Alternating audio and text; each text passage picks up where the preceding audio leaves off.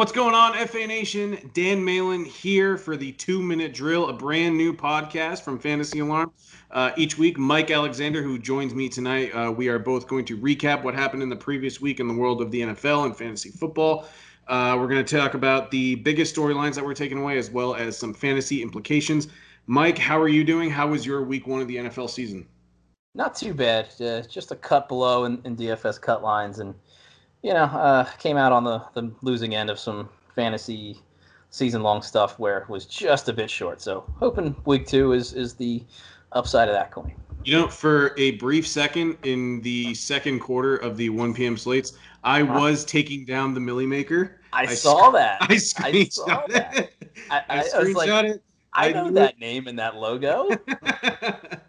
I knew it wasn't going to hold because almost immediately after I screenshot it, I saw Marlon Mack limping off the field. But we have a lot of injuries and a lot of things to talk about. We're going to start off with Michael Thomas. He got rolled up by Alvin Kamara in Sunday's game against the Buccaneers. He played through it. He's a tough guy. But it turns out, and we're recording this on Tuesday, and the news is breaking a little bit later on Tuesday, that the ankle injury is looking pretty severe, and it looks like he could be out a while. Thomas is a tough enough guy where he's going to want to play through it. However, the Saints could just shut him down and just say, we're going to put you on IR so you're not forcing your way back and possibly putting yourself at more injury risk. This is going to have huge fantasy implications because he's a top 5 pick in most fantasy football leagues. I mean, what do we do if we have to lose Michael Thomas for 6 to 8 weeks per se? Yeah, I'm guessing it's through their week 6 bye. That's probably what makes sense. And that it's the high ankle sprain. That's not the one you could just tough out. You lose all of your burst. You're just kind of dead in the water. So Traquan Smith, maybe gets a little bit of juice there. It's hard to say with New Orleans. They're always everything's so close to the vest, and Sean Payton just pulls stuff out of thin air. So really, to me, it's Alvin Kamara is going to be the main valve of that offense going forward, and that was the case on Sunday. Probably remains that way through the bye week. All right. Next up, another huge injury. Marlon Mack goes down in the first quarter, cost me the Millie Maker. But this has huge implications for Jonathan Taylor and Nyheim Hines. And I know that a lot of people are going to rush to waiver wire to pick up Nyheim Hines, and rightfully so. But once Mack went down, Jonathan Taylor saw 10 carries and 6 targets to Nyheim Hines, 3 carries and 7 targets. Now, Hines is the one that's available to almost everybody. So they're going to use their top priority claims for waivers on him. They're going to throw the fab at him. But, I'm also not ruling out the idea that fantasy owners should possibly be trying to target Jonathan Taylor and see what they can get, because the rest of the way with Marlon Mack down, Jonathan Taylor could potentially be a top 12 running back. How are you reading the rest of the offense? Do you think that they commit more to Taylor, or is that just too much of a risk for Frank Reich, relying on a rookie so much? Hard-nosed football is kind of who they wanted to be on offense after they lost Andrew Luck. We're going to run the ball. We're going to pound it. We've got that big offensive line that can move people. But that was, some of that was quarterback-based. They went out and got Phillip Rivers. Everybody has noted very well on Twitter how much he loves to check down to his backs. That was the case with Nyheim Hines. Hines is a very talented receiver out of the backfield. I think it's the kind of thing where it's just going to be a game-to-game basis, and you're going to have no idea. It's, one game script leads to Taylor in the lead, cranking away. The other one leads to Nyheim Hines piling up PPR points out of the backfield. Like you said, Hines is the available ad. Go ahead and make it, because running backs are just super hard to come by. Agreed. Yep. And if you can get a full season out of one, that's even bigger. All right. Speaking of running back injuries, James Conner went down during the Monday Night Football game. This one's a little bit more interesting. He was seen on the sideline. He had his helmet on in the first half. It looked like he wanted to go back in. Early in the second half, they showed him on the sideline. He was stretching out. I think the Steelers were just being precautious. If you play on ESPN Fantasy Football, in his player profile, there was a note from them that the injury may not be as severe. But Benny Snell looked great when he came on in relief. Even if James Conner is not hurt, do you think that Snell possibly cuts into Conner's workload a little bit? I mean, I anticipate Conner possibly missing next week. I am a James Conner. I took a shot on him in a lot of leagues in the third round. I'm very disappointed by the result because, even if he's not hurt, I just feel like the Steelers probably want to play it safe with him and just, maybe decrease his workload, give a little bit more to Benny Snell. But right now, Benny Snell seems to be like that immediate ad right behind Naheem Hines. Yeah, it's going to be another frustrating situation because there's lots of options. You've got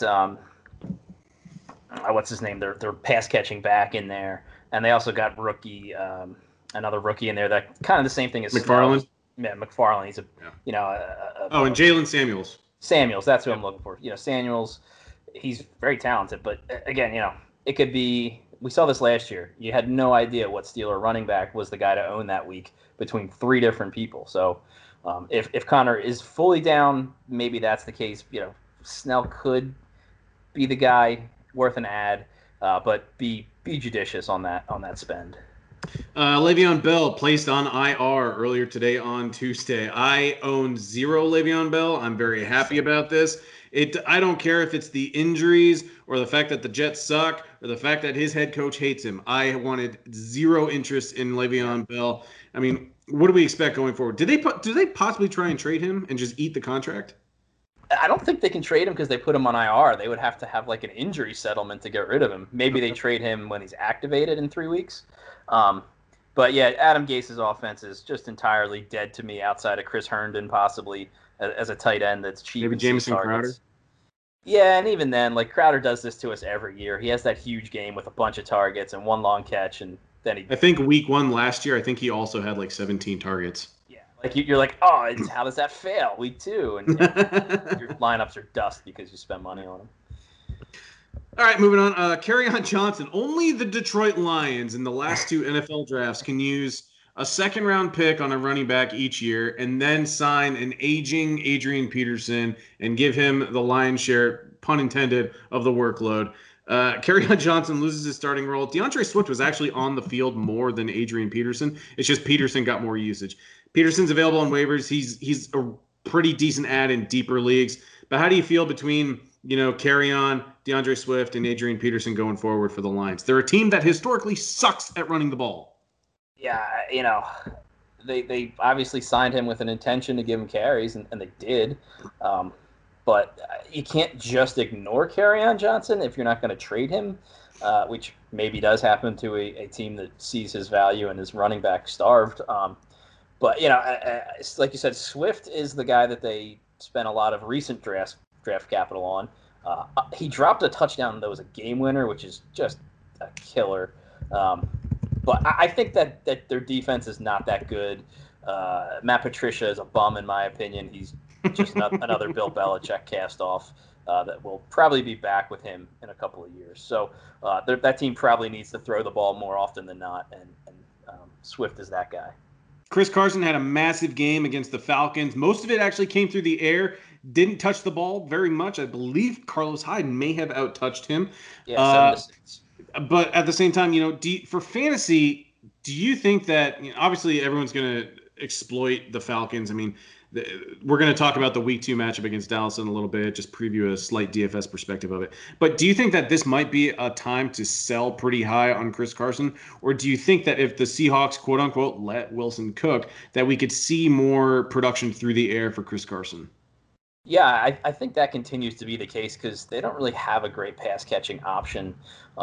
And they let Russ cook, quote unquote. But if you look at his next gen stats, so many of the completions are 5 yards and less, right at the line of scrimmage. A bunch of them were behind the line of scrimmage. I think like 10 out of 30 were behind the line of scrimmage. So he's throwing the ball, but they've just pulled the Andy Reid trick of making the handoff a short pass, which is really effective and smart, and we're not used to seeing that from Seattle. So let's hope that continues. All right. Last kind of notable performance, Aaron Rodgers had a huge game, and a lot of people were writing him off coming into the season, whether it's due to age, lack of performance. I personally tend to think he's a little bit overrated throughout if you just look at his career resume. But he showed me up on Sunday, had a great connection with Devontae Adams, and even after he didn't really get his wish in the NFL draft of getting another weapon for the offense, you got a another running back to potentially throw to. But Aaron Jones found the end zone. Devontae Adams had a few touchdowns as well. What do we make of Aaron Rodgers? Does he have top 8 quarterback upside in fantasy the rest of the season? I still tend to believe he probably finishes just outside the top 10. Yeah, it was encouraging to see on the road, especially. So that gives me some hope that he can get back into that, top 8 conversation. But this reminds me of when the Vikings got toasted by the Bills early on a couple of years ago. They sometimes their defenses just don't work out, and this might be a case of that. Young cornerbacks. I mean, Marquez Valdez-Scantling caught a big touchdown. Alan Lazard caught a touchdown. So there was just touchdowns for everyone. It was Oprah style. So let's maybe have a little patience with the Packers and see if it's prime Aaron Rodgers again. Could this be a case, though, and we haven't said this in quite some time, but we're looking at a pretty bad secondary for Minnesota. They had a lot of personnel turnover in the offseason. Could this just be a case that, maybe for DFS or fantasy, we're targeting Minnesota secondary? Their pass rush should be very good, but that secondary can be beat through the air. And we saw that, because Aaron Rodgers just picked them apart on Sunday. I think they can fix it, but it's going to take time. Right. So we're going to have at least a few weeks here to do it. All right, a few games to talk about, a few games of note. Washington, Philadelphia. It's hard not to talk about this one, rather. Philadelphia had a 17-point lead, and they allow 27 unanswered points. Carson Wentz got sacked 8 times. Now, if you look at the defensive front for Washington, they have 4 first-round picks on that line in the last 4 years, and they still have Ryan Kerrigan, who was a 2011 first-round pick, and he had 2 sacks. This was a decimated Philadelphia offensive line. No Brennan Brooks, no Andre Dillard. Lane Johnson was inactive. Vaitai Alapulavati is now with Detroit. So they just have nobody outside of Jason Kelce. Are we going to expect similar struggles even when Lane Johnson comes back?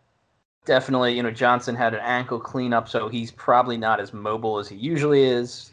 Jason Peters on the other side was forced into to play left tackle where he was expecting to play right guard. And that was week of game 1. So it's going to take a pretty long time for the Eagles to smooth out that line. They get the Rams this week and Aaron Donald, so that's a defense I'm definitely going to roster. That's going to be terrifying. Big trouble. That's going to be bad. But Carson Wentz still threw the ball a lot. Jalen Reagor and Deshaun Jackson were a little bit limited. Really, I mean, Zach Ertz caught an early touchdown, but Dallas Goedert stole the show. If you're an Ertz owner, how worried are you? I'm not freaking out too much. I own Ertz in a couple leagues. I understand he does have some slight contract issues because I think he's like the 7th highest paid tight end in the league. George Kittle and Travis Kelce just got paid, and Dallas Goedert is clearly very athletic. He's very good. Yep. Do we possibly see, Ertz be, I'm not going to say he's going to go away entirely. They're not going to phase him out, but is Goddard potentially going to get a significant workload and possibly make Ertz not a top 5 tight end in fantasy? Yeah, it's just one more thing that, the years he was the best, Ertz, that is, were the years that he just had to have targets forced his way. Kind of seemed like that was going to happen. Then all of a sudden, Reagor is active, and Goddard, obviously they decided not to cover him, and he put up a monster game. That could have been Ertz's game if Goddard weren't their backup tight end. So I think there are bright spots coming up, especially games he scores touchdowns. He's very good in the red zone. But, he's not going to be on par with those top 3, I don't think. All right, last game that we'll talk about, Carolina and Vegas. You seem very interested in talking about this one. A lot going on, a lot of offense. Christian McCaffrey scored 2 touchdowns. Josh Jacobs scored 3. Carolina's defense looks like it's going to be picked on by pretty much every opposition. I mean, they just look terrible, and it sucks like they're very young. Carolina invested every draft pick that they had in the defense this year. I mean, what do you think going forward? Can we expect – Josh Jacobs actually set a goal for 60 catches in 2020. He's already got 4. He's on pace for that. Do we think that he can possibly reach that goal? Because that would mean he's an absolute gem in PPR. And what do you think about the Panthers going forward? On Jacobs, yes, because Derek Carr just, unless it's a wide open wide receiver, he does not want to push the ball. That's always been the case. So if the coaching staff is willing to leave Jacobs in to run routes, he's talented. He's got the skill set to do it. So yes. On the Panthers side, that defense just getting walked all over. Couldn't stop the run to save their life.